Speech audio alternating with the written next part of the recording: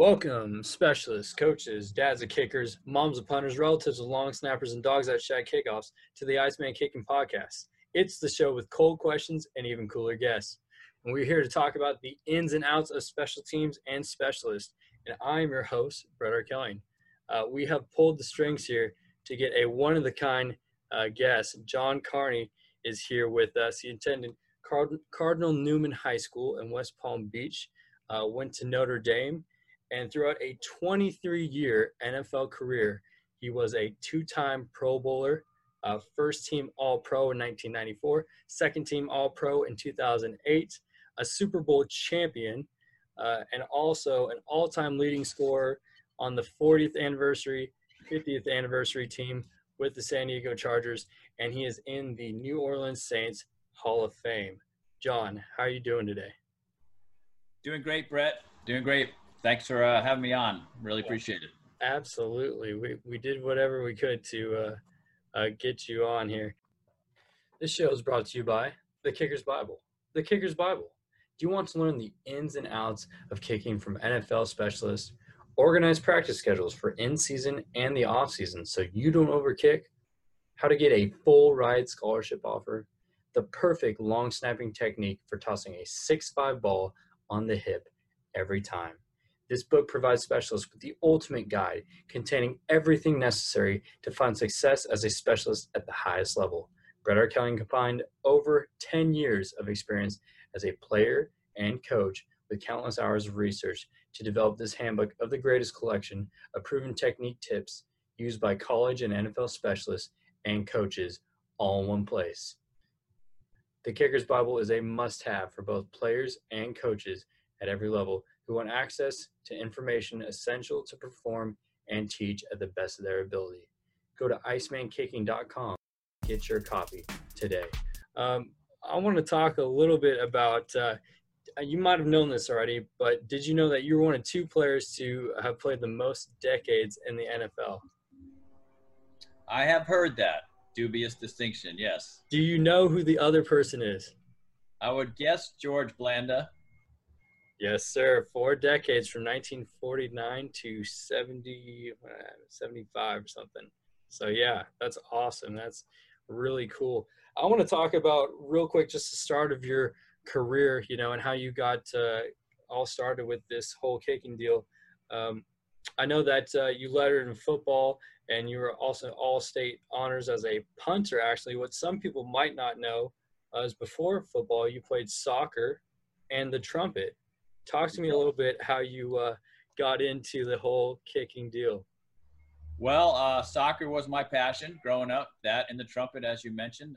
Got to a high school that had a great football program. Cardinal Newman High School, as you mentioned. Coach Sam Budnick, who's in the Florida High School Hall of Fame as one of the best coaches in Florida high school history, was our coach. Created a phenomenal program, and for Cardinal Newman, it was really a rite of passage for the young men at that school to go out for the football program and grow into a man and be a part of a special team and a special process of football at Cardinal Newman, the Crusaders. So I, like many of my classmates, went out for the football team. Thought I was a wide receiver. That was short-lived.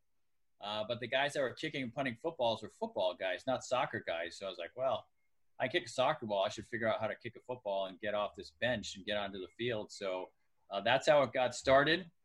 Never intended to play past high school. I thought if I did anything in college, it would have been kicking a soccer ball.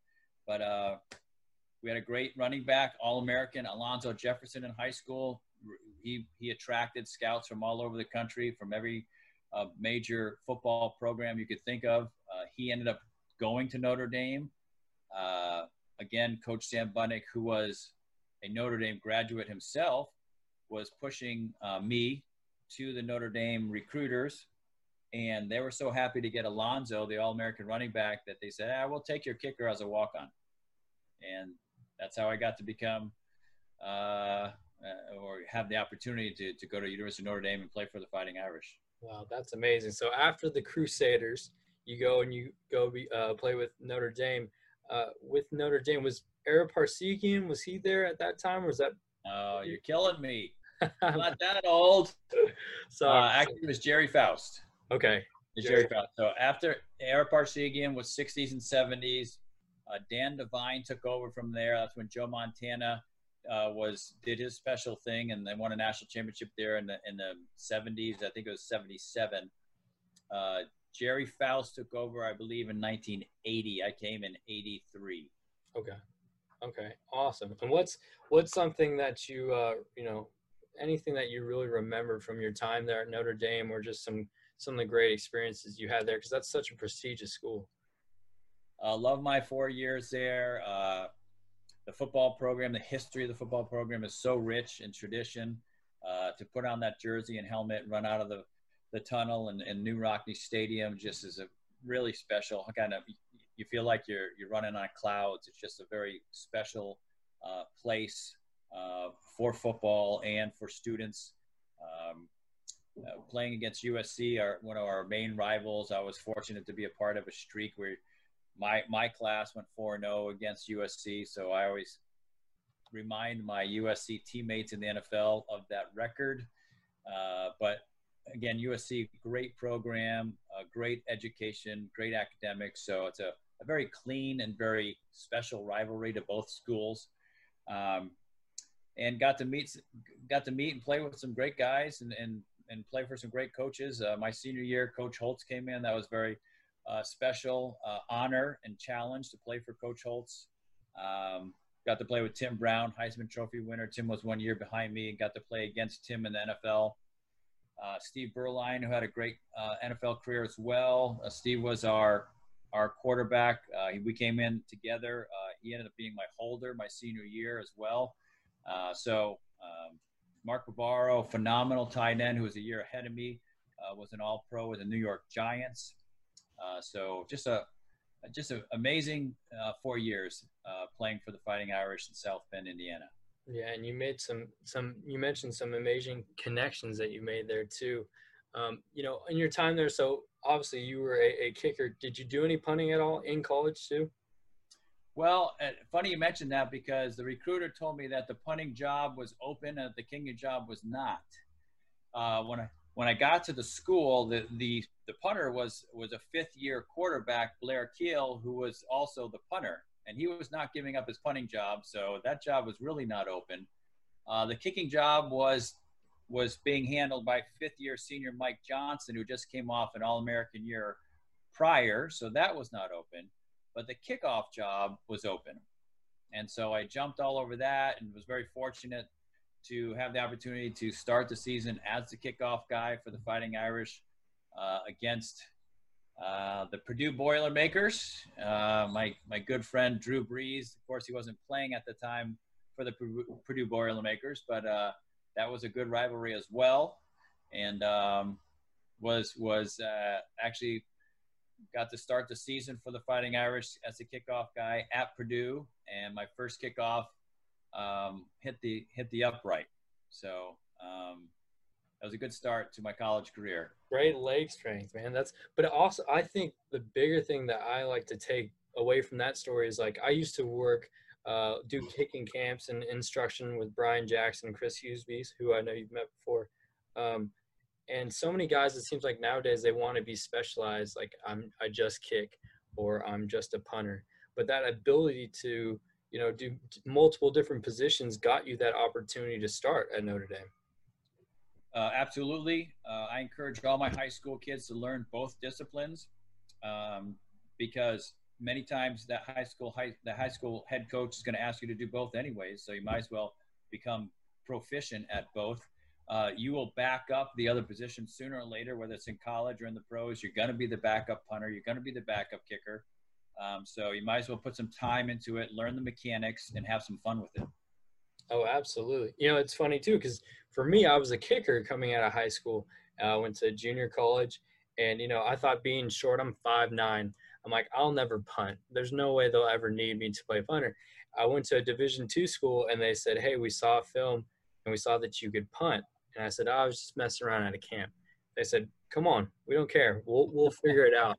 So yeah. I really figured it out and struggled that whole first year, but I did all three things for them. And eventually I ended up transferring to a Division I school just as a punter. So absolutely, your advice is 100% true. I believe is to be able to do multiple different aspects of the kicking game.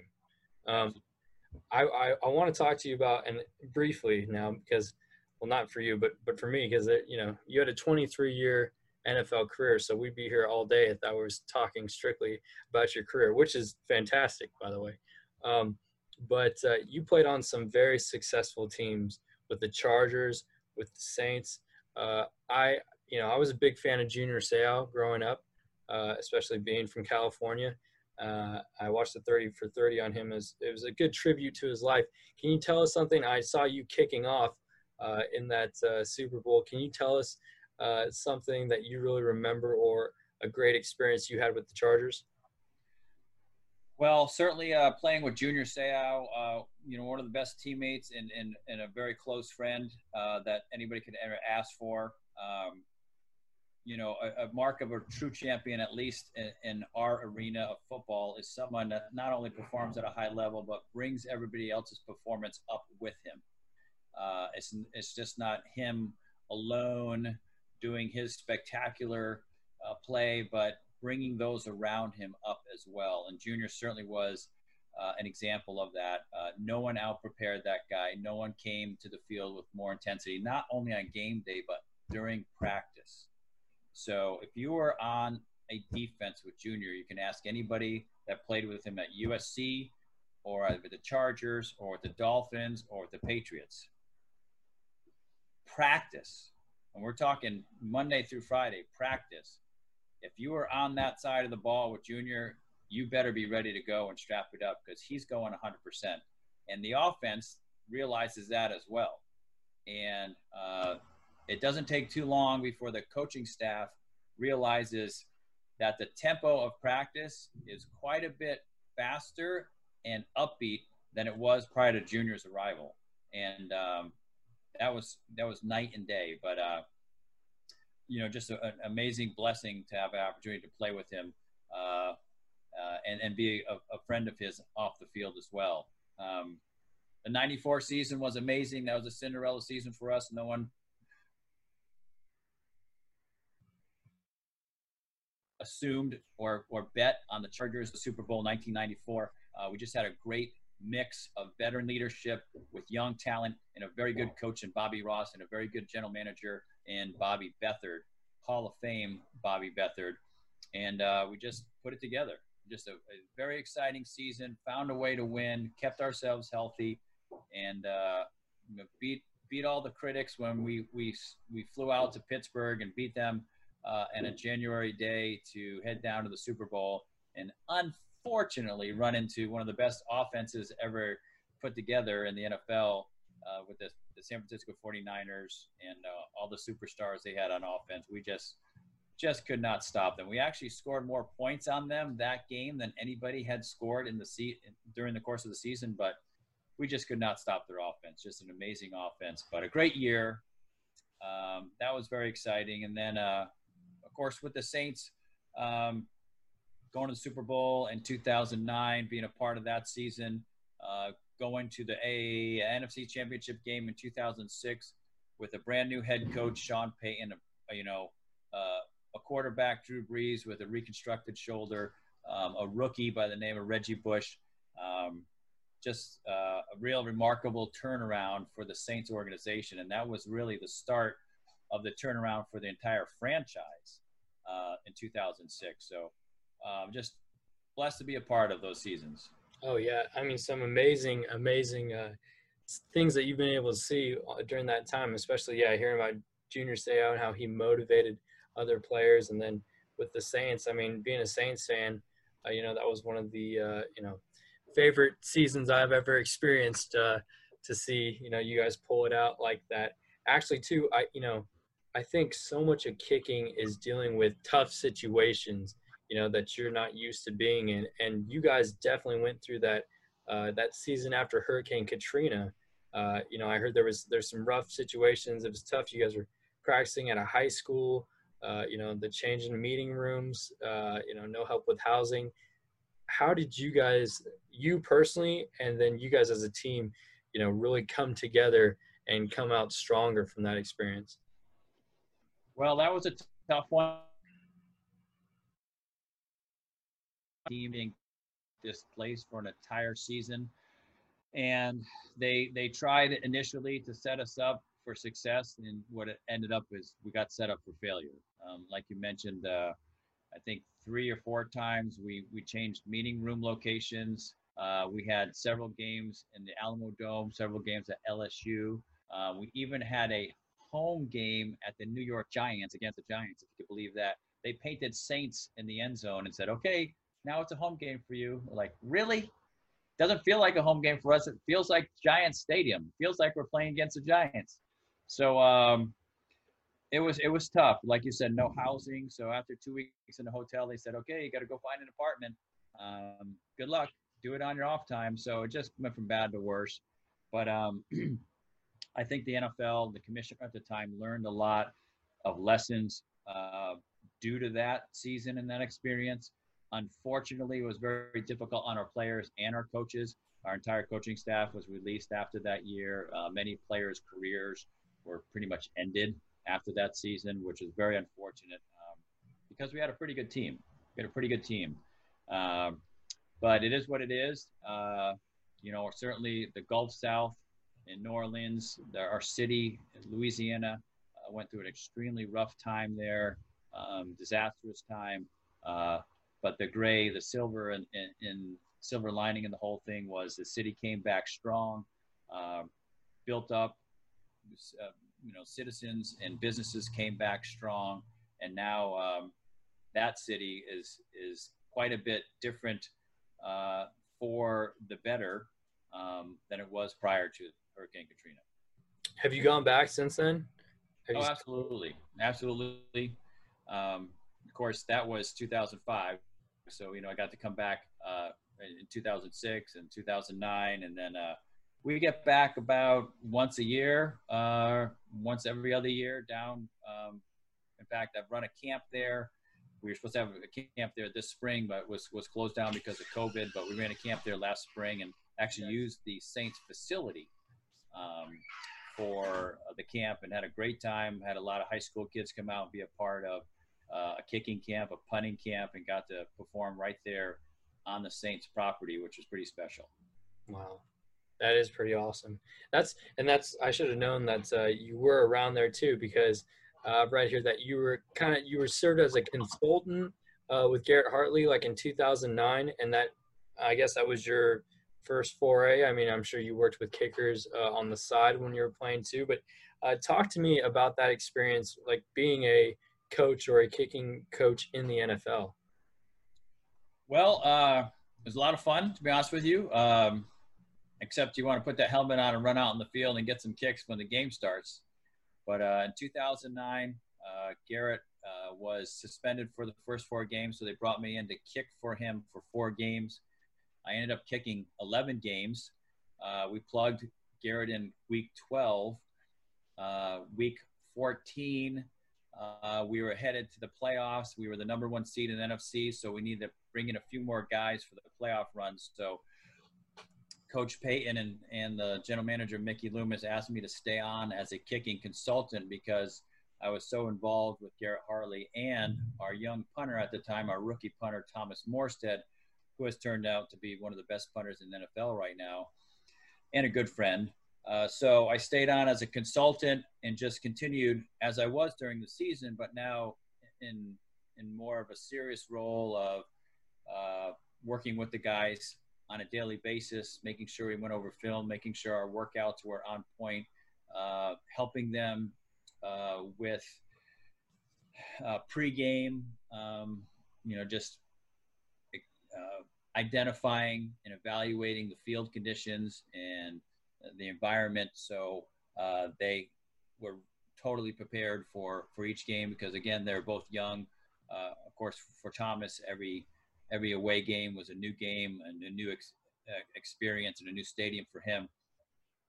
So it was great. I loved it. And we took that right into the playoffs and right into winning the Super Bowl. I have done some consulting for 5 other NFL teams in the off season, and I enjoy going to the facility, working with the special teams coach as well as the players at their home field, at their facility, and making sure they're doing everything they can to be the best they can be. Oh, no doubt. And, it's funny that you're talking about, checking the grass or going over film with them, because that's really what special teams coaches do, like Randy Brown with the Ravens or Chris Bonial with the Buccaneers. That's what I've listened to Brian Jackson, their fourth down experience. And Randy Brown was talking about, in the next couple years, he thinks it'll go from maybe 5 guys that have a focus in kicking to 10 guys. Would that be like an aspiration of yours? Would you get back into, like coaching with an NFL team? Possibly. I like what I'm doing now because I have the freedom to work with guys around the league, free agents, guys who are signed with teams. Like, just last week we had over 15 NFL free agents, or I shouldn't say free agents, NFL specialists come in and train at our camp called the Launching Pad prior to and preparing them for training camp in the season. So it gives me freedom to work with all those guys and high school and college guys as well. I do like consulting on a short-term basis, but I don't like to get locked down on a long-term basis. Definitely. I mean, I'm sure there's a huge commitment, and you have a great thing going on there in San Diego. Okay, I want to talk about a little bit more about technique now. And I think I told you I got kick, punt, and train like a pro, which I have to say, awesome kilt that you were kicking in there. Yeah. That whole video. Tell me, where's the inspiration for that come, or where did that come from? Well, I do have Irish heritage, so it was a lot of fun. I don't know how that came about. We thought we'd do a little promo for the video, and it turned in. It kind of took a life of its own. I have many of my clients and friends that want to do a Celtic Kicker 2 video. So that may be coming in the near future. We're here. But I just thought it would be entertaining for the masses. It's gotten a few views. I don't know, 2,500 or something like that on YouTube. So hasn't caught fire yet, but it's entertaining. Hey, maybe after this, we'll put it out there and make sure it catches fire. I showed my high schoolers, man, and they loved it. I wanted them to sit down and watch the technique. They're like, oh my God, where does he have this long hair and this kilt on? I said, I know. He's a dude. Like, he can do this, So they wanted to go out on a field with a kilt. I said, until you make the NFL, you can't do that. So. All right, you be serious. Yeah, exactly. So, okay, I'm interested. You've played all the way from lower level to the highest of levels, and you've seen all different talent from your playing days till now. What do you think? What qualities separate, a pretty good college kicker, from your average NFL kickers or the top NFL kickers? What qualities or what technique? What sets them apart in your eyes? Good question. I think the younger guys, they use the word consistency, but they really don't understand the depth and the true definition of consistency. It's not just making games, just making kicks, or just making punts, or just making snaps on game day. In the NFL, you basically practice 3 days a week, Wednesday, Thursday, Friday. You play a game on Sunday or Monday night, and possibly a Thursday night. You have to be an NFL kicker, punter, and long snapper every time you step on the field. You're the only guy on the roster that has that ability, that has that talent, and is getting paid to do that specific skill. You have to show up every day and be that guy. Are you going to be sensational every day? No. Do you need to be capable and get the job done every day? Yes. It only takes you about 1 or 2 days of not getting a job done in practice before the general manager and the coaching staff starts to review their ready list and consider bringing someone in to compete or take your job. So there's an immense amount of consistency that you need to gain and portray or perform on a regular basis. You have to have a method to your madness.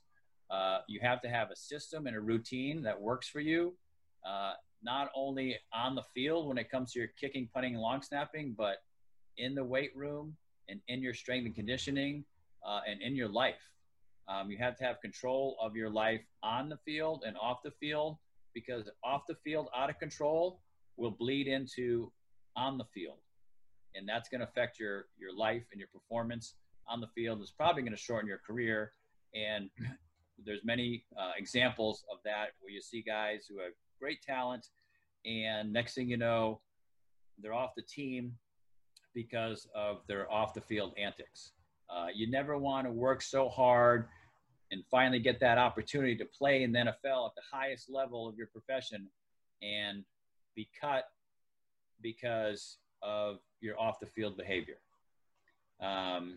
So you really have to dial in these systems, these routines, and that's why I say the best years of an NFL kicker, punter, long snapper are usually between the ages of 27 and 35, because prior to 27, you have all kinds of physical talent, but you still haven't really dialed in and detailed your routines, your training routines, and your kicking, punting, and long snapping routines. And I'm talking about the routine in pregame, the routine in game time, and the routine when you step on the field. And you haven't dialed in your strength and conditioning yet. You're still trying to figure out what skill-specific exercises do I need to do to keep my game at its best and improve my game, and what does that look like in season? What does that look like out of season? So you're still kind of troubleshooting that.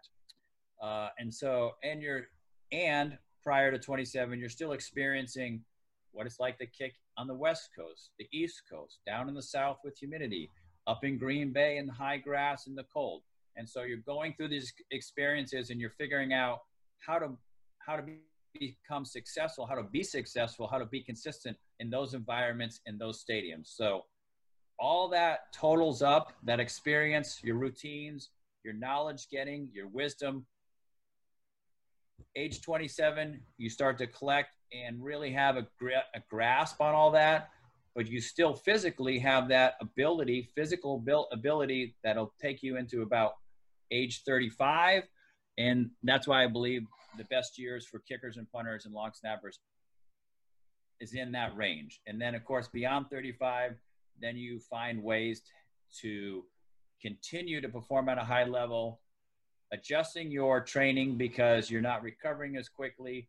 You don't have as much gas in the tank. You don't have as many bullets in the gun per practice. So you really start to focus on quality versus quantity, and how to continue your career into your late 30s and maybe into your 40s. Man, you hit on so many good points there. I think one of the big things, and a lot of stuff I want to talk about, let's talk about first that quantity versus quality debate. Was it when you were younger you didn't know any better, so you kicked more, or was it you're still trying to find that swing, your authentic swing, your contact point, that you need to kick more balls when you're younger as compared to when you're older? Probably both, Brett. You know, it's you're naive and you don't realize, although your leg's starting to fatigue, you never want to admit it. You know, you're 19 years old and I can kick all day long. You know, I have an iron leg. I never get, I love the guys that come up to me and go, yeah, I can kick all day. I'm like, okay, we'll see how you can kick all day. We'll see what ball number 50 looks like. So, but yeah, you're right on the other end too, because we're young and we're still dialing in that groove, that natural groove that's going to work for us. And so that takes a lot of reps, and it takes a lot of troubleshooting, and it takes a lot of trial and error. And maybe when we're young, we're playing football in the fall, but we're playing lacrosse or rugby in the spring or baseball in the spring. And so we're not staying with our skill the entire year. So when we get back to it in the next summer, we got to groove that in again. And so it takes a few more reps to get back to where we were when the season ended. So yes, There are reasons why we kick more, punt more, not always a good thing, but why our rep count may be a lot more when we're younger. As we get older, we get smarter. That groove becomes more natural and more consistent. And now, as we mentioned, we can focus more on quality versus quantity. I love that. That's great. As far as something you talked about a little bit earlier, to that competition aspect, I think that's what a lot of kickers or the general public doesn't understand, is that 1 or 2 bad days and you're literally gone. How, to me, that would be, I played out of college, and it's not that you're a scholarship guy, that's your job. There, you can always get your job taken, but it's nothing compared to the NFL, where they'll ride out with you in college. In the NFL, it's 2 bad days and you're gone. Mentally, how do you process, or how do you handle that competitive aspect in camp? Well, it's a challenge, and you have to keep things in perspective. You have to realize it is a business.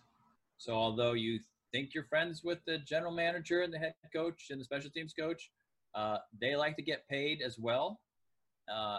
They get judged by the team's record and by the team's performance, and special teams coach by his men, his groups, their performance. And so you got to keep things in perspective and understand what they're looking for and do your best to deliver that. You also have to realize the reality of the job, that sooner or later you're going to get cut, waived, traded. That's part of the business. It's not the end of the world if it happens.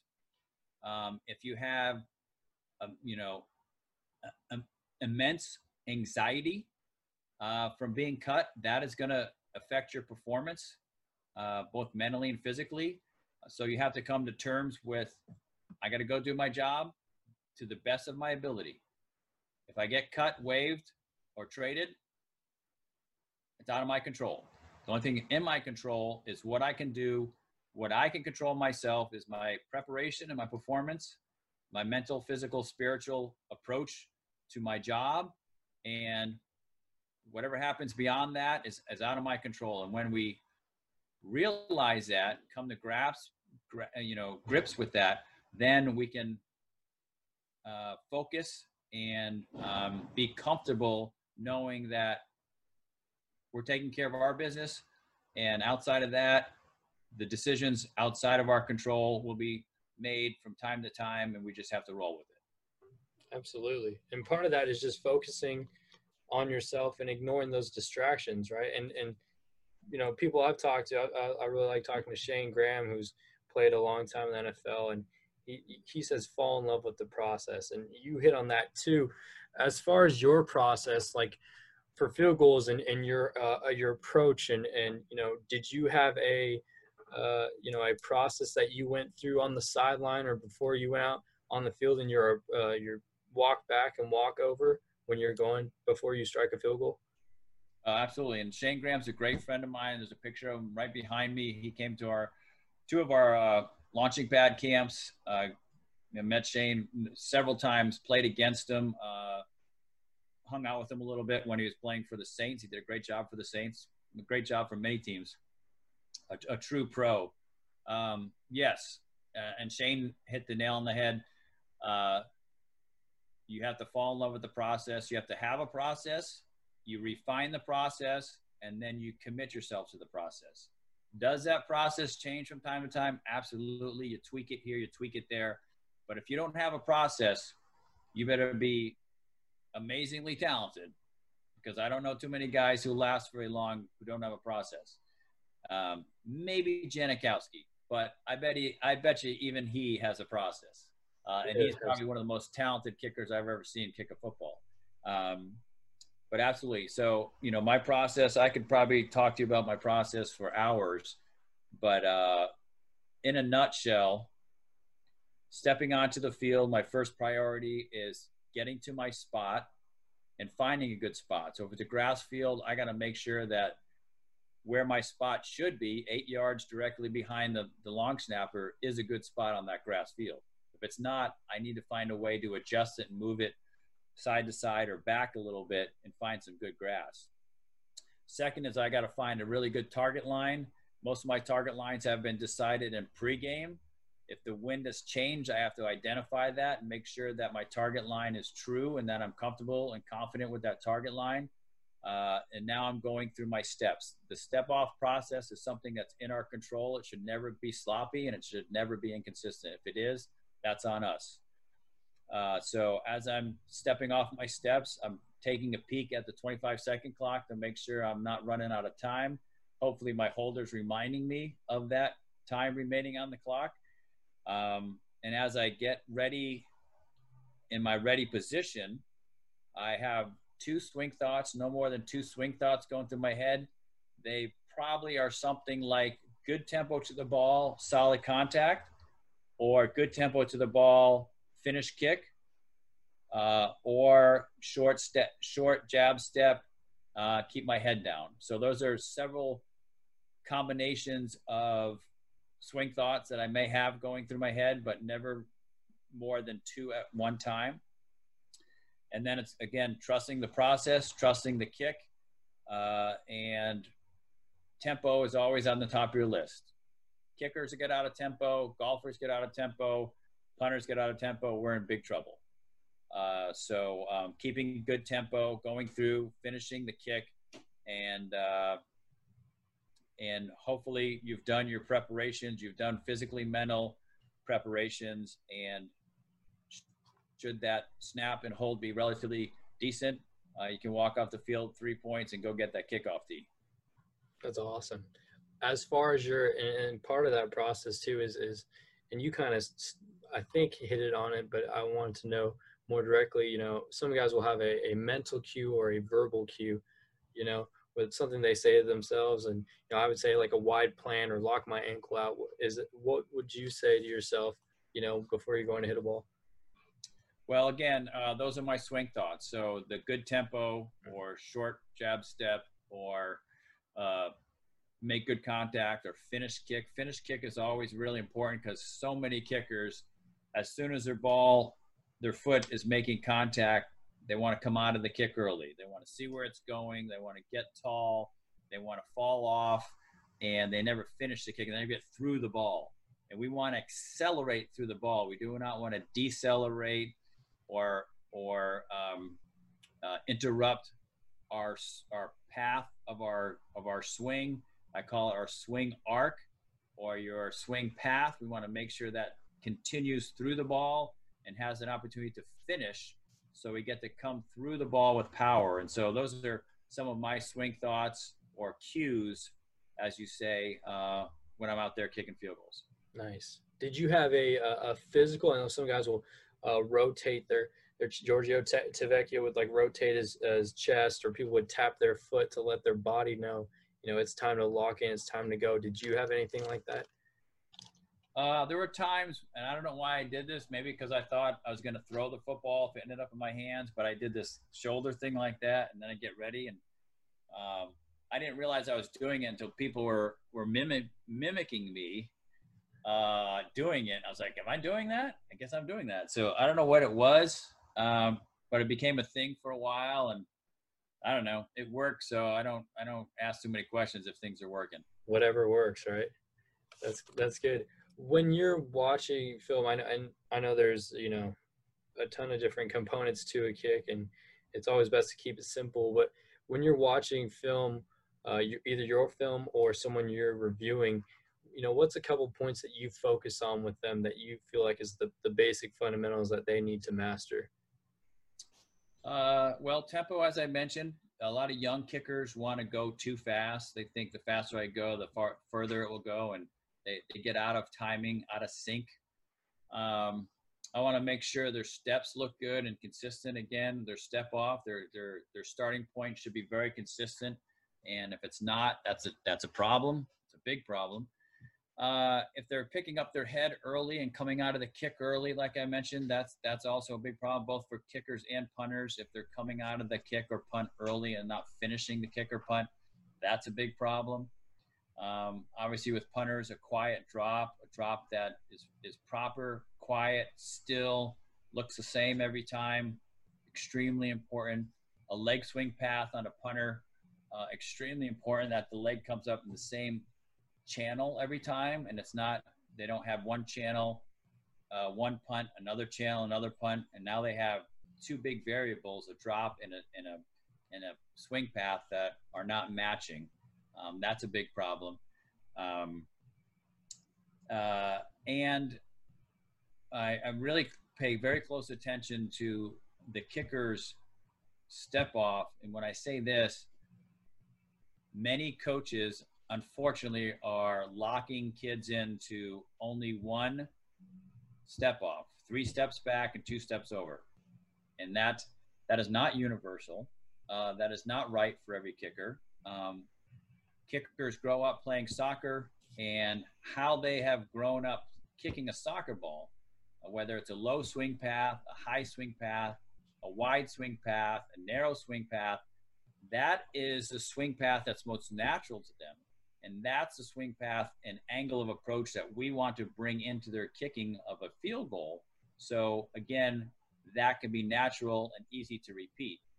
And I can't tell you how many young kickers I've had to help find a new starting point because they were locked into the 3 and 2, and that 3 and 2 wasn't necessarily working out real well for them, and they were fighting their own natural swing path because that 3 and 2 was not a good angle of approach for them. When you say they were fighting it, were they planting too close to the ball, or were they tending to, swing around it? What did you mean by fighting the ball? Well, for instance, a Stephen Hoska starts wide and finishes wide. He has a low swing path. A Young Wei Koo, or a kicker by the name of Nick Lowry, who kicked for the Kansas City Chiefs for many, many years. They have a high swing path. So Nick Lowry, Young Wei Koo, they're going to Nick Folk, a good friend of mine who has a high swing path, they're going to start narrow. Whereas someone like me, Martin Gramatica, Stephen Hoska, we have a low, wide swing path, so we start wider. So that's our natural angle of approach. We're matching our natural angle of approach with our natural swing path. That's going to give us the most consistency. It's going to be the most easiest method for us to kick the ball straight, because that's the way we grew up kicking a soccer ball. So if we put any of those guys at a different starting point, can they make a kick? Yes. Are they going to be fighting their old swing path? Yes. Is it going to be the most consistent way for them to kick? No. So we want to match swing path with angle of approach. So it's very, very important. And the plant foot, where the plant foot's landing, is only in relation to how they're kicking the football. So plant foot is really a reaction to our kicking foot. The kicking foot is the action, and the plant foot is the reaction to how and where we want that ball to go with our kicking foot. That's awesome. I like that. It's some really good stuff. And, I guess some of it has to do with flexibility too, I'm sure, with your swing path, but that's really cool how you broke that down. A lot of guys, especially high school guys, they're watching these NFL kickers, and they might think, oh, these guys don't miss, or they never have bad days. They never have something they need to work on. And we all know that's simply not true. It's just a different way they deal with it in a different way. When you were getting older and through your career, you were definitely getting more refined. But what's a common error you still dealt with and focused on in practice, and how did you fix it? I never had any. No, I'm just kidding.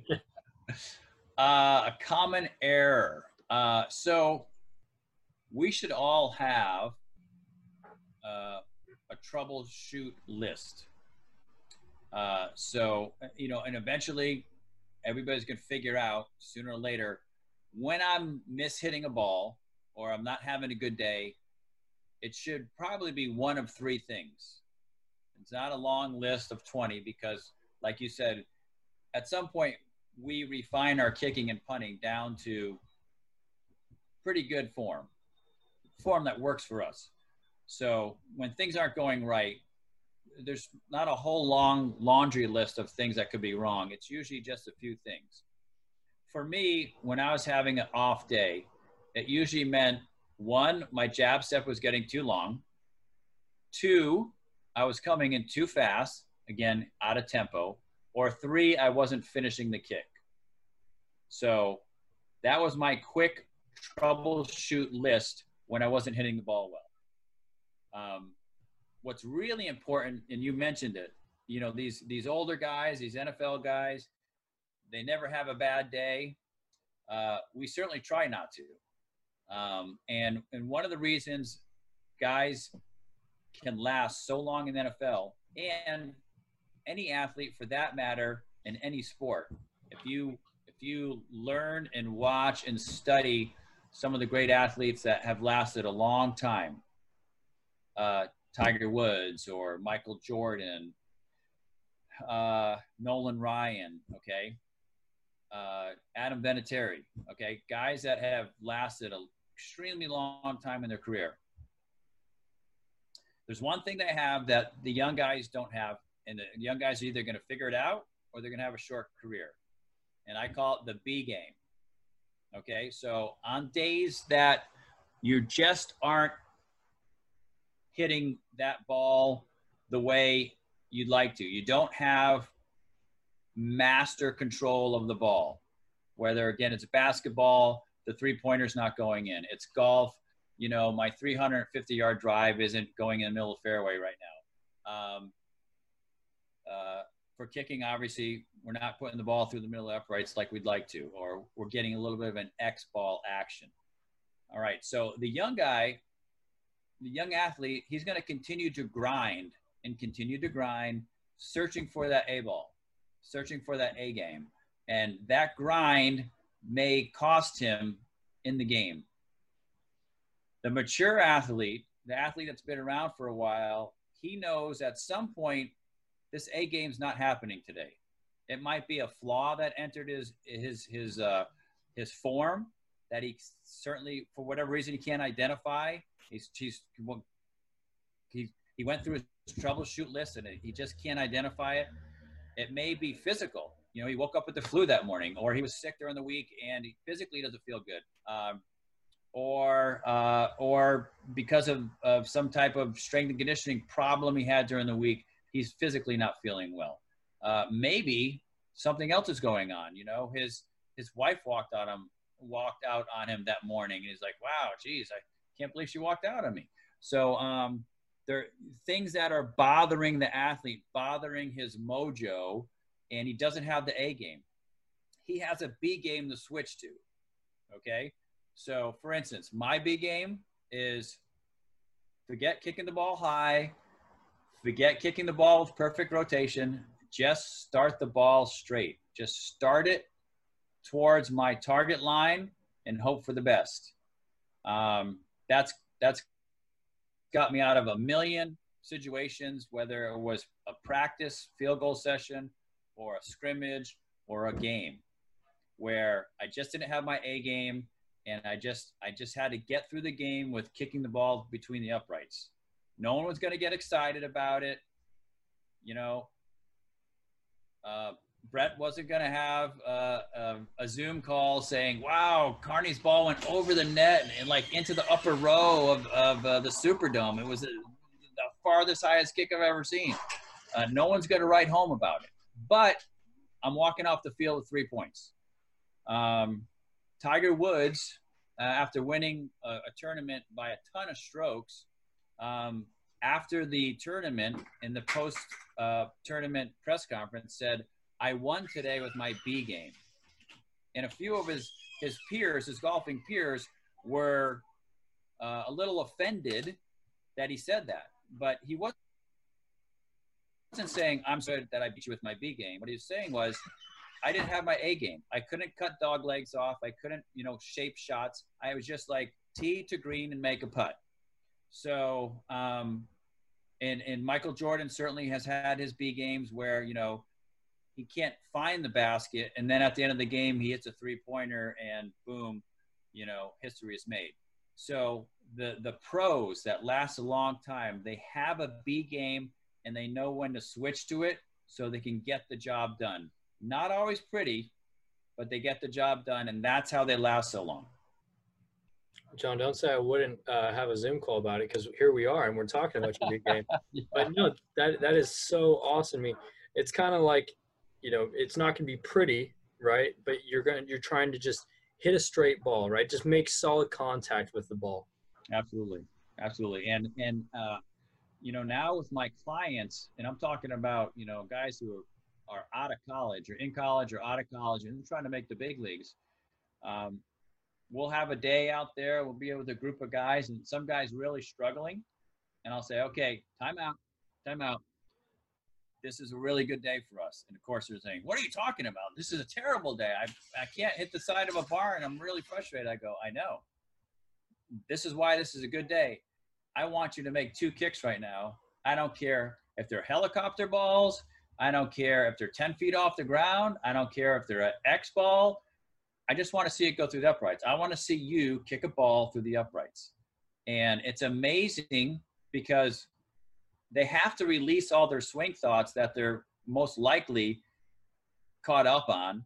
And they got a big, they got a big rat's nest of swing thoughts that are really performing or hindering their performance. And they have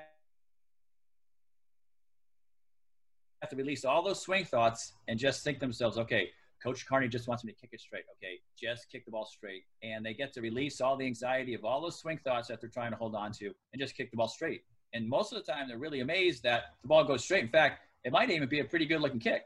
And you got to have, as an athlete, a player that does a repetitive action like a kicker, golfer, baseball player, pitcher, batter, a shooter in basketball. You have to have a B game to switch to on days like that. Absolutely. I've been listening to a sports psychologist too, and part of what they talk about is great athletes, they have this utmost confidence in themselves, where it's, everyone says a short memory, but having that confidence in that B game that this will get it done. I mean, I'm sure that's what got you through 23 or so years of the NFL. I don't want to be a negative Nancy here, but let's keep talking about, bad things that have happened in your career. How did Time's up, Brett. Time's up. How did you? See you later. I'm really interested to hear, how did you handle, what can you tell me about a rough situation you went through in the NFL, and how you handled it? One situation in a good way, and you handled it very professionally, and one where you wish you would have handled it better and it was a little bit tougher for you. My biggest gaffe was the missed extra point in Jacksonville. I could give you a list of reasons why it happened, but at the end of the day, they're all excuses.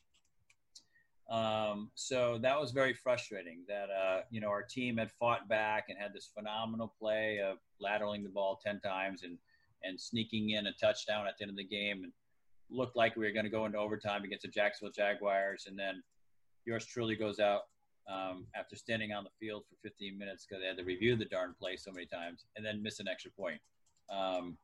So I became a big fan of the Jacksonville community at that point, and the Jacksonville Jaguar football team, which ironically I ended up playing for 5 years later. But that's a whole nother story. But that situation, that performance or lack of performance was a big turning point later in my career. I thought at that point I probably would have played 3 more years. After that happened, I got to spend a whole off season mulling that over, wallowing in it, and figuring out what went wrong and what could I have done different. It was a moment, a turning point of recommitting myself mentally and physically to my routines and my process, and making a decision that was not going to be the way I ended my career. And I ended up playing, that was 2003. So 7 more years, a Pro Bowl and a Super Bowl. And I don't think I would have gone that long had that not happened. So that was a silver lining in that, although it was painful. It brought me back to the lab. What can I do better, differently, and how can I improve my game and push this career down the road some more.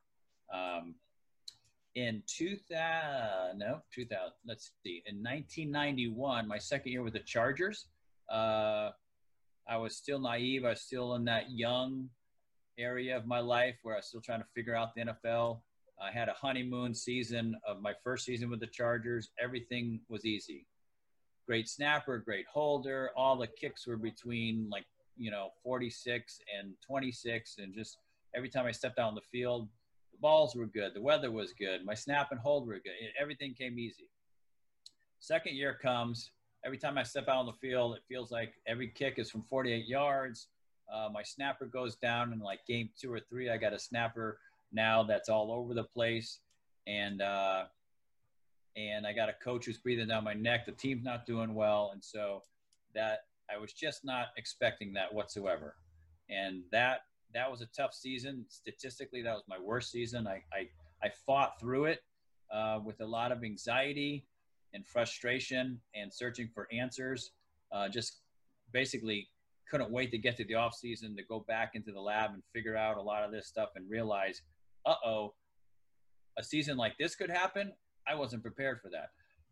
And by the way, they drafted a kicker that off season, so now I had to go fight to get my job back. So I wish I could have handled it better. I was young and naive and just tried to kind of reaching for straws, just trying to tread water and hang in there. I think, and I mentioned this earlier on the show here, it took me to about 3/4 of the way through the season of just high anxiety, not sleeping, just always nervous. I was going to walk in and I was going to have the pink slip in my locker. It took me about 3/4 of the way through the season to come to the realization, although you worked really hard for 4 years to get this job, and it would be a big disappointment if I got released, that wouldn't be the end of the world. And I had to come to the realization that if I got cut, life would go on. And that's a reality that, one, I don't have control over. So just go to work and do the best job you can do every day and stop worrying about getting cut and getting released. And at that point, I started getting some traction and starting sleeping better, training better, better focus, and ended the season on a better note. Wow. And I think a lot of that has to do with, again, this is something I've listened to with the sports psychologist, is disconnecting who you are as a person from your results on the field, right? And understanding that doesn't define you necessarily. It's definitely a part of you and a part of your life, but as you said, life will go on without football. Yes. Especially as men, we tend to identify ourselves with our job, our career, and our performance. Very easy to do. But you're right. We need to have an ability to separate that. And I'm Brett here. I'm Brett, the football player and the place kicker here, but this is me. This is who I really am. And life will go on. Someday this won't be around and I'll still be Brett. And I'm a person and I have all these other talents, skills, and abilities and direction in my life.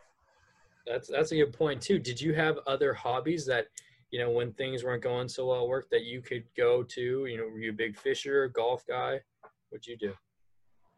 Did not golf during the season because I felt the golf swing and the kicking swing were two different swings. And the back, for me personally, the back didn't like mixing those two together, especially during a football season. But in off season, golf was fun. Water sports, whether it was surfing or swimming or snorkeling, enjoyed that very much.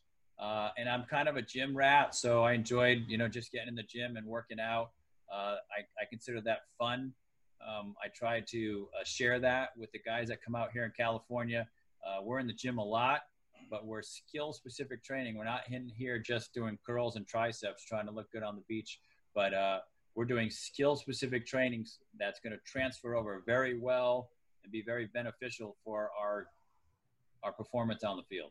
Right at the launch pad. That's something Mac told me too. That's one thing he really learned working with you was, how many different skill specific training and lifting that you can do with your body. And I tell my specialist all the time here is you don't always have to kick 100 balls. There's a ton of different workouts or different drills or exercises you can do that's going to help you as a specialist.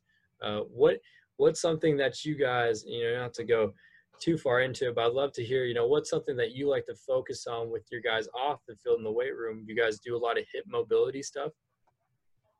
So that's another long conversation.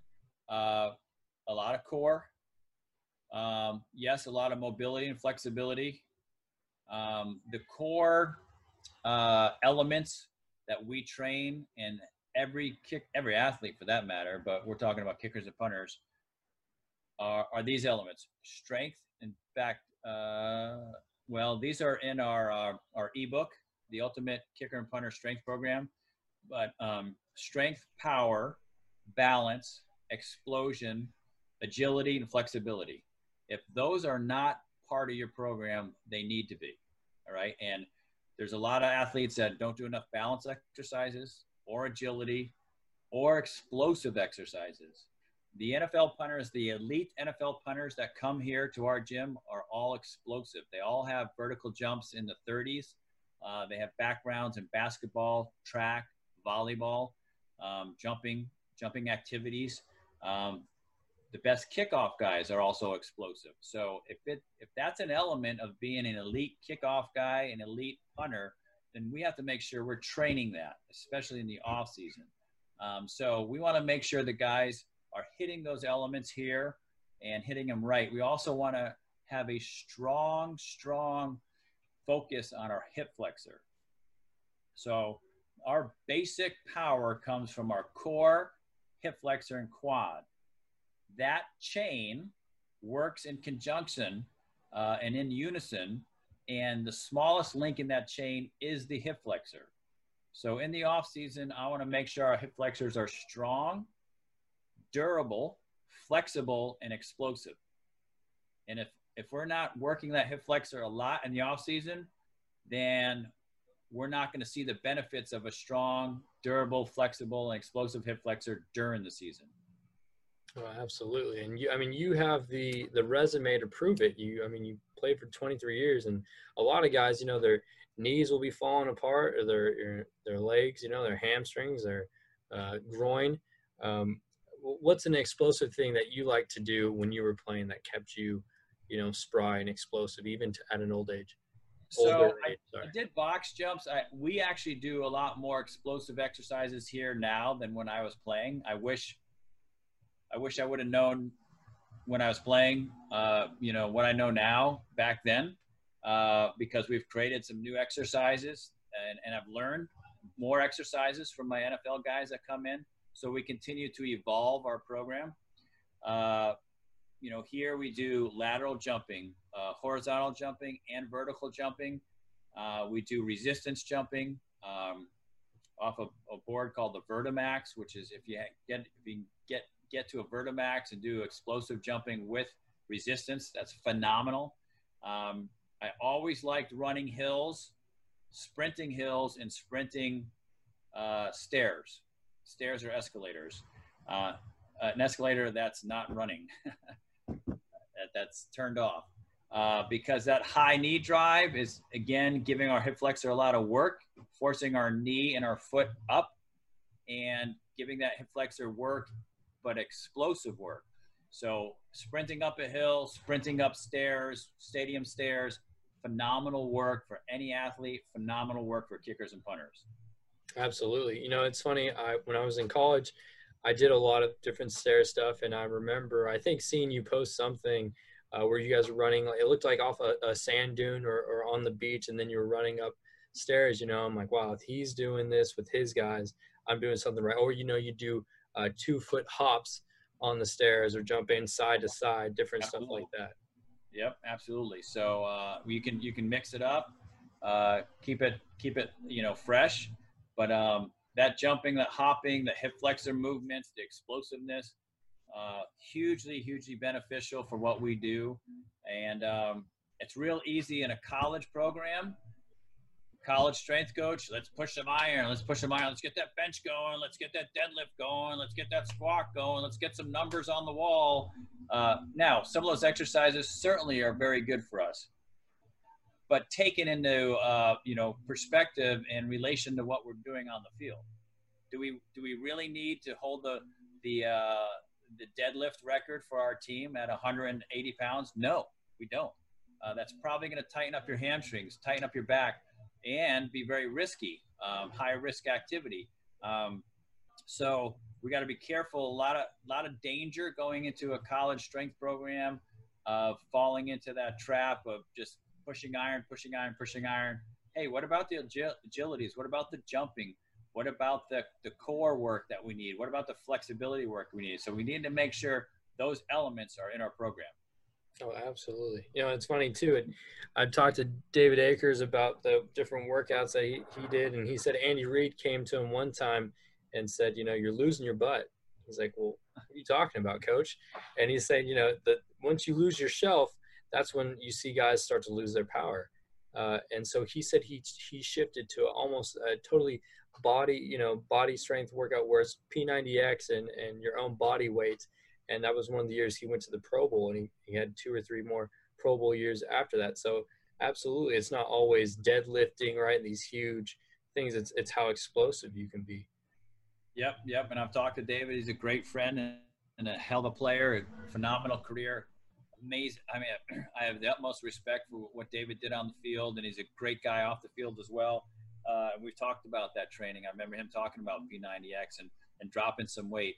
And it's always a combination of, explosive power, have some lead in that leg, some lead in that tail, but not too much where it slows your leg speed down. Quickness, some quick twitch, fast, explosive, quick fiber type of movements and training. So it's a blend of all those things that brings us to the optimum performance. Oh, absolutely. And all you guys are very stand-up guys, and that's what I appreciate. But yeah, those are definitely huge. I was going to wait on the subject because, I was going to save it to the end, but we're on the topic already. What do you think, besides these explosive workouts, was the secret, or what helped you last, 23 years in the NFL? I mean, that's mind-boggling just to talk about. What do you think helped you?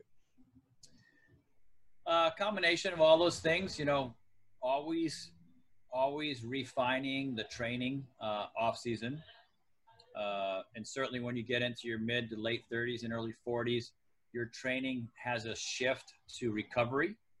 So training well, but understanding that your recovery is slower now. So you have to adjust and modify your training because your recovery time is longer. Really, really focusing on quality because you don't have the ability to hit quantity anymore. You can't go out and hit 60 field goals. So your warm-up is extremely efficient because you want to keep some gas in the tank for your live kicks. And it's a great challenge. Being smart in the off season,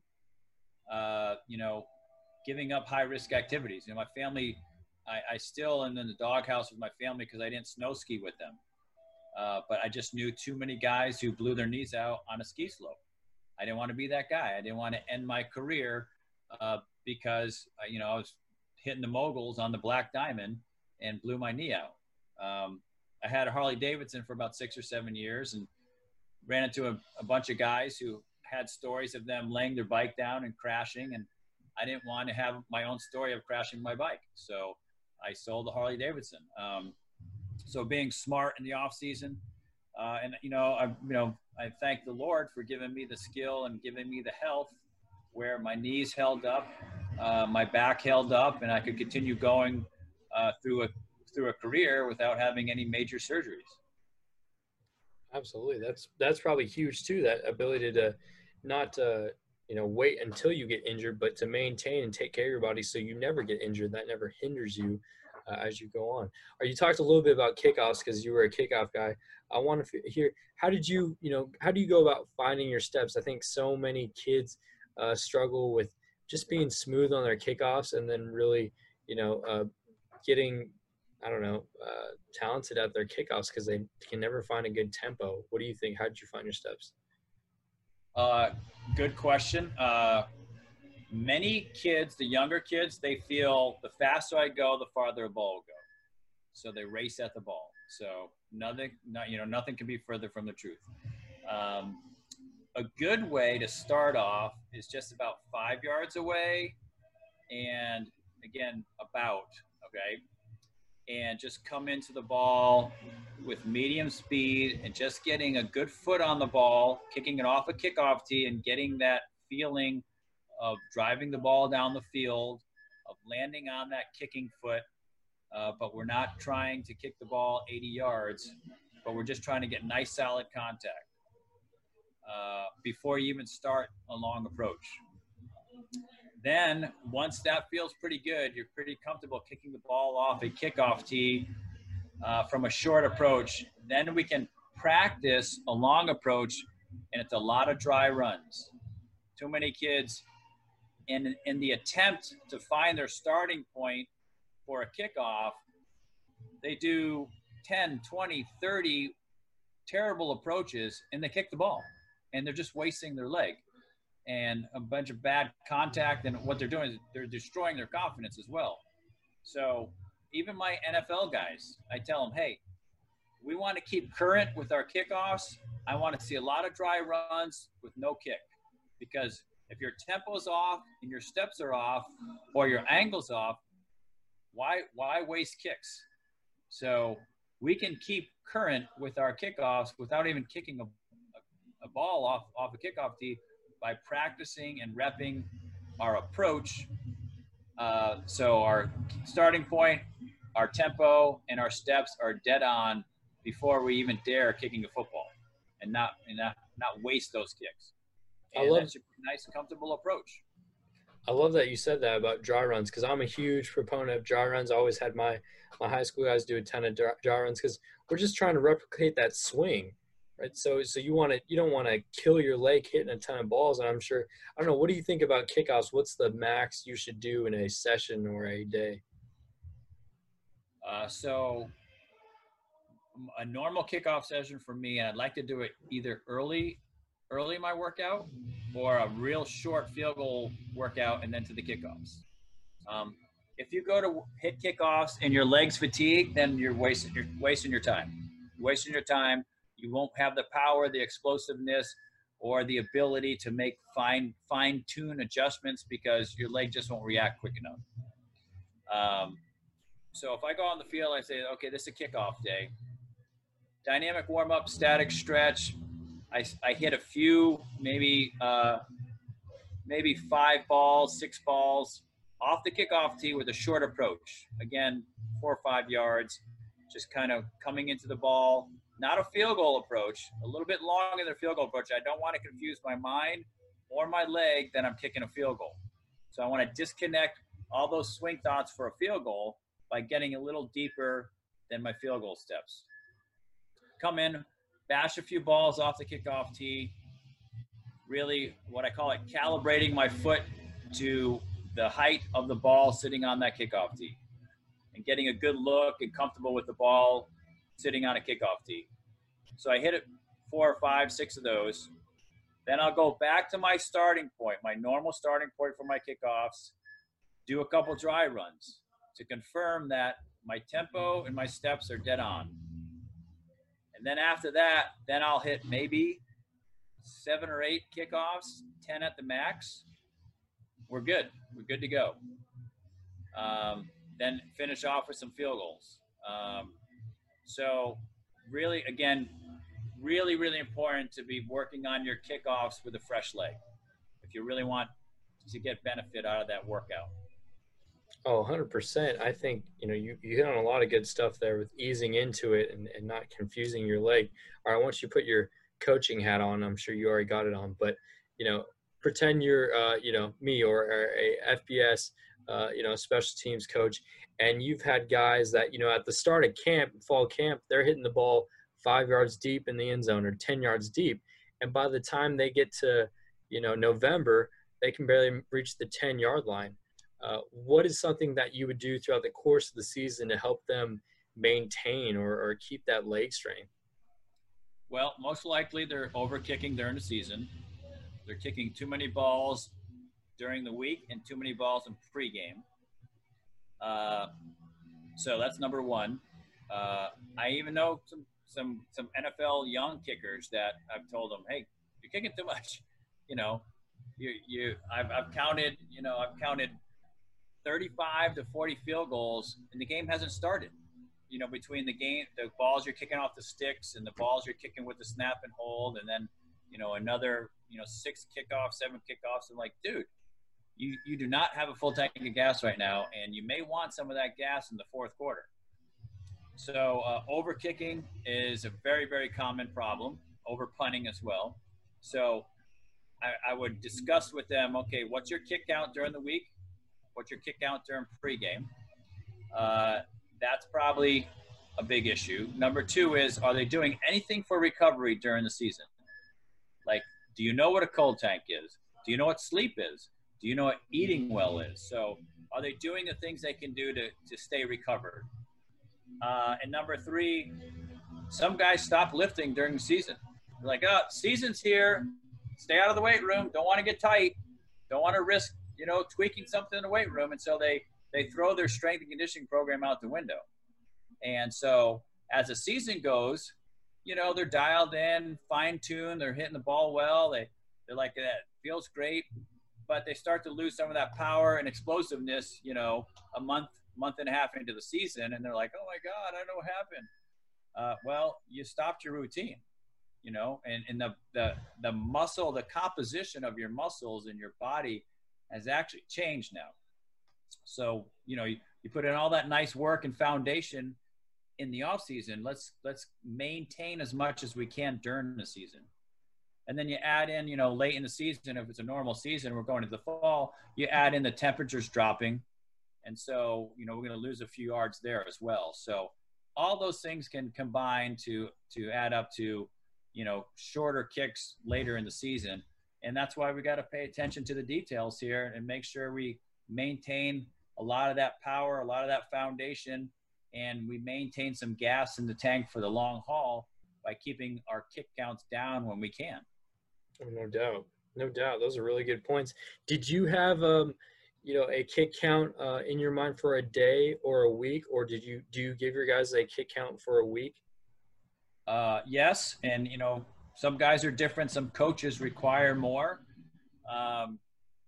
But in the, if you're going to have a decent amount of kicks or punts, that should happen on Monday or Tuesday early in the week. And then we taper off as the week goes on. We try to get out of as much kicking and punting as we can, later in the week.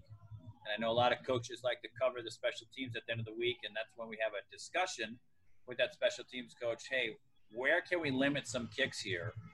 Do we really need to kick off to the kickoff return team and punt to the punt return team? Can we throw the ball down there? Can we shoot a jugs? Can we put a ball in the guy's hand and I go through the motion, count to 4, blow a whistle, everybody goes, returner has the ball in his hand. So there are ways to reduce some of those kicks at the end of the week when coaches want to cover all the special teams.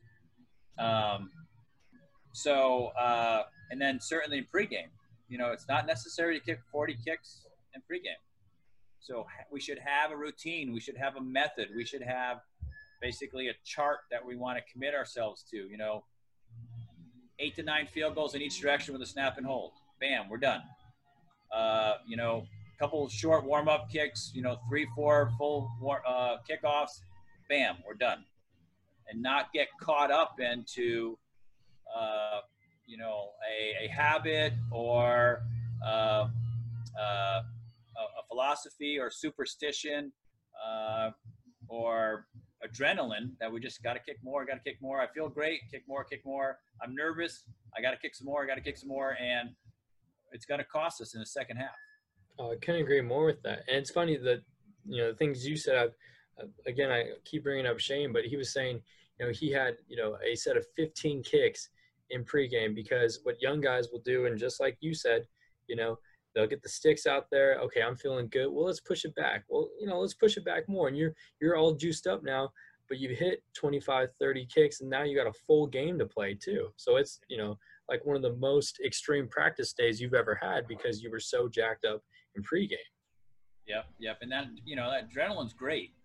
But, we're not going to have that adrenaline the entire game. We may get it in the fourth quarter when it's a tied game and the butterflies start flying in your stomach again. But we're not going to have it the entire game. We have some of that adrenaline and high energy in pregame. Again, we need to be smart and disciplined to stick with our plan and not deviate from it too much.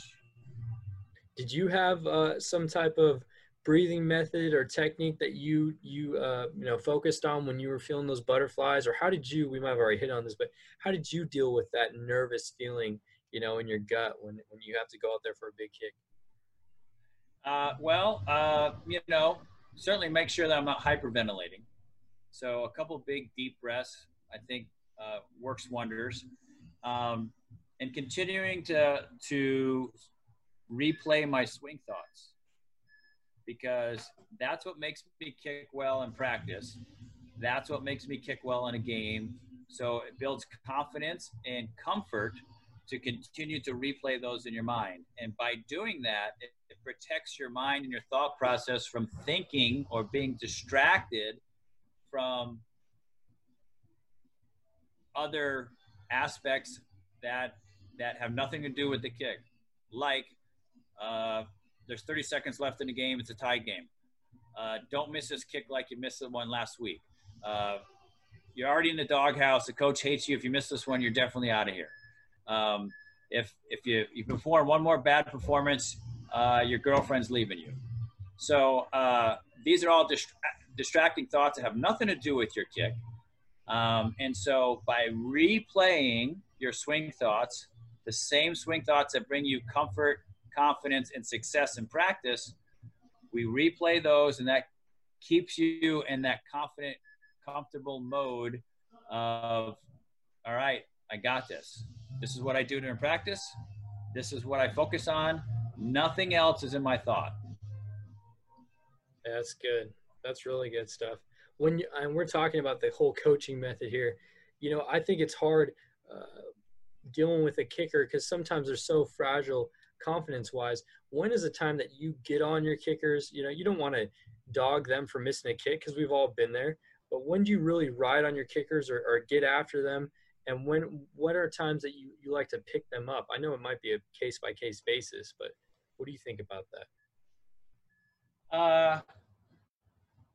I would say that I have to have a come to Jesus talk with them when they deviate from the routine and they don't commit themselves to finishing their preparation. Why do we walk into a game without confidence and high anxiety? Because we know somewhere deep down that we're not prepared for what's about to happen. And there's the key to success, as General MacArthur said, the key to success is preparation. And if we prepare for all the situations that may arise, and we prepare ourselves physically, mentally, spiritually, then we can walk into the game with confidence that we're ready to go. And we're loaded and we're ready for a good battle. And so when I see guys deviate from that and they're clowning around, they're screwing around, they're patting themselves on the back for last week's performance, I'm like, dude, that was 3 days ago. You got a game in another 4 days. And because you were hot last week doesn't guarantee you another hot game. So and you just got to kind of give them a dose of reality. Like, just because you made last kick doesn't mean you're going to make the next one. Every kick is independent. Every punt's independent. Every snap's independent. And so, yes, you can be in the zone. Yes, you can get hot, but you better take care of business, because when you get cold, it can get cold for a long time if you're not preparing well. Absolutely. And it's kind of like, don't be satisfied with being average, right? Don't be content with just getting by, because some of those guys will think, I did okay, or I'm doing all right. I'm maintaining. I'm 95%. It's like you miss two kicks, your average or whatever, you could go way down because of that. Absolutely, absolutely. And like you said, don't be satisfied with average. Hey, so you made 2 kicks. Well, let's raise the bar. Okay, let's next week let's make 4 kicks. Or yeah, you made 2 kicks, but you didn't have 2 touchbacks. I mean, next week let's have 2 touchbacks and two made field goals, and continue to raise the bar for them. So again, they're not patting themselves on the back because things went good. Okay, well, let's see how much better they can get. No doubt. No doubt. That's awesome. Hey, I was going to ask you about a favorite quote you had that was like a motivational quote or a success quote, but that was a great one by MacArthur there. Do you have another one that you like to refer to or preach to your guys? Brett, I have many quotes. To live by quotes. Many quotes. All right, so I'll give you 2 that I made up. One is courage to fail, perseverance to succeed. So courage to fail, perseverance to succeed. So I came up with that during my toughest year that I mentioned earlier, my second year with the Chargers, where things unraveled and I was just treading water.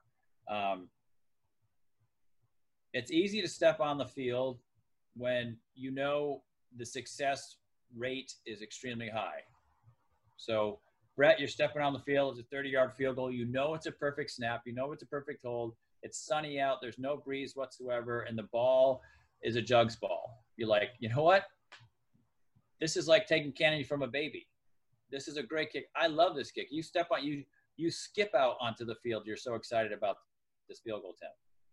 As opposed to you're running out in the field. You're in Green Bay. It's a 55-yarder. They didn't cut the grass that week. It's 10 degrees. It's a cross breeze, and your starting snapper just went down, and a guard is going in there, and you've seen this guy snap the ball on the ground 50 times. Your confidence isn't riding really high.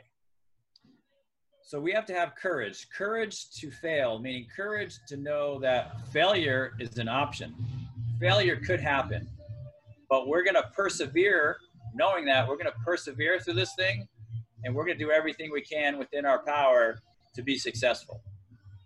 So courage to fail, perseverance to succeed.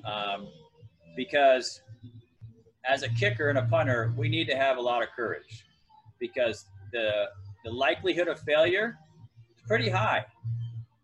And everybody sees it. We can't hide. We're not that guard or that tackle that missed the block, but the ball was going the other way and nobody saw it. Everybody sees what we do. We're in a fishbowl. So we need to have some serious courage. The other quote that I came up was, roadblock, hurdle, or stepping stone, you decide. Roadblock, hurdle, or stepping stone, you decide. Meaning, we're on our path. We have a dream. We have a goal. Most likely, sooner or later, something's going to get in our way. Is it going to be a roadblock where there's no way we can get past this trial, this problem, and we're just going to have to change our path or change our dream or change our goal? Or is that roadblock really a hurdle, and we just need to find more wisdom, more strength, or more preparation to get over that hurdle, which again will benefit us in the long run. And now that hurdle was in essence a stepping stone to greater success for us. Many people, I'll just take it out of the athletic world, many people, they have a path, they have a goal, they have a dream, and the first time they run into a little trouble or trial, they're like, oh, can't do it, let's change, let's try a new career path, or let's try another position. Kicking really is not for me anyways, I probably should be a receiver. They turn away way too quickly. And the guys, the girls that hold on to that dream and say, you know what? I don't think that's a roadblock. I think that's a challenge. I see that as a challenge, and I'm going to find a way to get through that roadblock, get over that roadblock, get around that roadblock, continue my path. And I just need to meet someone like Brett who's going to give me the answer of how to do this better, or someone like John who's got a couple of tricks in the weight room who's going to help me get stronger, and I'm going to get over that hurdle and continue my path. And now, hey, look behind me. That was just a stepping stone for me to get better. So again, that's just my personal experience of my path in my life, where things came my way and I was like, wow, I've been trying this NFL thing for 3 years and I'm still not on a team. Is there a roadblock here? Is there something getting in my way that maybe I'm not an NFL guy? Maybe I'm just a regular Joe, and maybe I should go play the trumpet. But I decided, you know what? I just think I need to learn more. I need to get a better process. I need to get a better method. I need to get stronger. I need to get wiser. And I'm going to get over this roadblock because I think this roadblock's really a hurdle. Roadblock, hurdle, stepping stone. And those are some fantastic words to live by. TM, put the trademark on there. Make sure you cite John Carney. That's awesome stuff, man. Wow, I really appreciate you taking the time, man. This has been, just a great time for me to talk. I love talking kicking and ball. Hey, I see you have a lot of activity going on behind you there. I'm sure is that some of the specialists working out there in the room behind you? So this is one of my specialists coaching a class, by the way. This is Redford Jones. He graduated University of Tulsa a year ago. Actually, he was signed with the Bears last spring for a little while. Great kicker. We have a circuit class we offer to the public here at Kearney Training Facility, and he is coaching a circuit class right now. Wow, that's awesome. That's really good stuff, and I'm sure that's fun to bring people in too. I was going to ask you, who are some notable guys you've worked with, or who are some guys that we should look for that you are working with right now that are going to, be a rising star coming up? Well, Youngwei Koo was just here last week. Youngwei's probably spent a total of 7 months with us over the past 2 years. Had a great finish of the season with the Atlanta Falcons last year, and will continue his career this year. Jason Sanders has been out here several times. I think he's one of the best young kickers in the NFL right now for the Miami Dolphins. Phenomenal guy. Let's see. Nick Folk has been a kicker and a good friend for many, many years here. Finished the season with the Patriots last year. Don't be surprised if he pops up again. Tristan Vizcaino, who's a young kicker out of the University of Washington, has been with us a couple years. He'll be signing again with the Cincinnati Bengals, going into camp this week. Phenomenal leg. Like his A-ball is like no other. Great talent. So he'll nail down a job sooner or later in the NFL. Excited about his progress. Let's see, Tommy Townsend, who has been out here a number of times. He'll be competing with another client of ours, Tyler Newsome, for the Kansas City punting job. I know both those guys really well. They're going to have a hell of a competition out there in Kansas City. 2 guys competing for the job that we work with at the LA Rams, Liram Hairuhula. I can't even pronounce his last name. He's got too many letters in his last name. Liram's out of Canada. Won a Grey Cup a couple of years ago by kicking a game-winning field goal. Great kicker, and he's kicked in bad conditions. He'll be competing with another one of our guys, Austin McGinnis, out of University of Kentucky. Austin recently has been in the XFL and the AAF. Nice, strong, young kicker. And they have another kicker they drafted who I do not know out of a school in Ohio. And I do not know him, but I know the other 2 guys. So that'll be a good competition. And a number of others, but those are just a few names you can keep your eyes on. But very blessed to work with a number of these guys. And I'm excited about watching them showing up this year in the NFL. Man, there's so much talent there that you've been working with. And, yeah, it's going to be exciting to see, how those competitions go. And there's no wonder why they work with you. And that's some awesome stuff. What else? Tell everyone else, what else do you got going on there in San Diego, and where they can find you if they want to, follow you or work with you? Thanks, Brett. Yeah, carneycoaching.com. You can pick up a lot of stuff off that website, carneycoaching.com. We do this year round, 24/7, 365. We have camps, we have clinics, we have private one-on-ones. We have guys that move out here because we have this training facility, this gym, where we do our skill-specific training. So we have, an environment of guys that all have like-minded goals, how to get better as a kicker, punter, and long snapper. We push each other, we motivate each other, we challenge each other, we compete with each other. So it's a great environment to be in, to improve your game. As I mentioned earlier, the Ultimate Kicker and Punter Strength Program, that's an ebook. Highly recommend that because, again, it's skill-specific training. It is a ton of information on how to improve your strength and conditioning program. There are 2 in-season workouts and 3 off-season workouts for you to jump into and improve your game.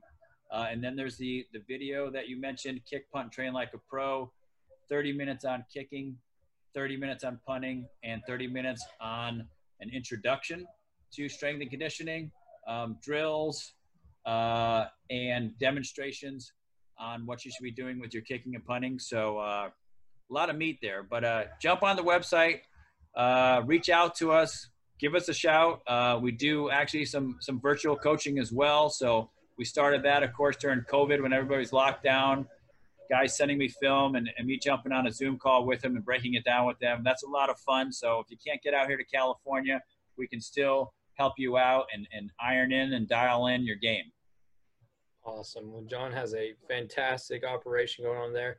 I know I'm going to get a book right after this from that website and make sure you guys follow John and all the great stuff he is going on. Thanks for listening. And if you have any questions you'd like asked or select guests coming up, follow and send us a message on Twitter and Instagram to Iceman_kicking or IcemanKicking@gmail.com. Be sure to follow us and turn notifications on YouTube, Spotify, and SoundCloud at Iceman Kicking Podcast, and rate and review us on Apple Music. This is important as we will have giveaways going forward. Also, check out our TikTok under the same name for the best clips from these interviews. And tune in next week for another great Special Teams Mind. I'm Brett Arkelian, and for everyone at the Iceman Kicking Podcast, we hope you stay cool under pressure. Have a great week.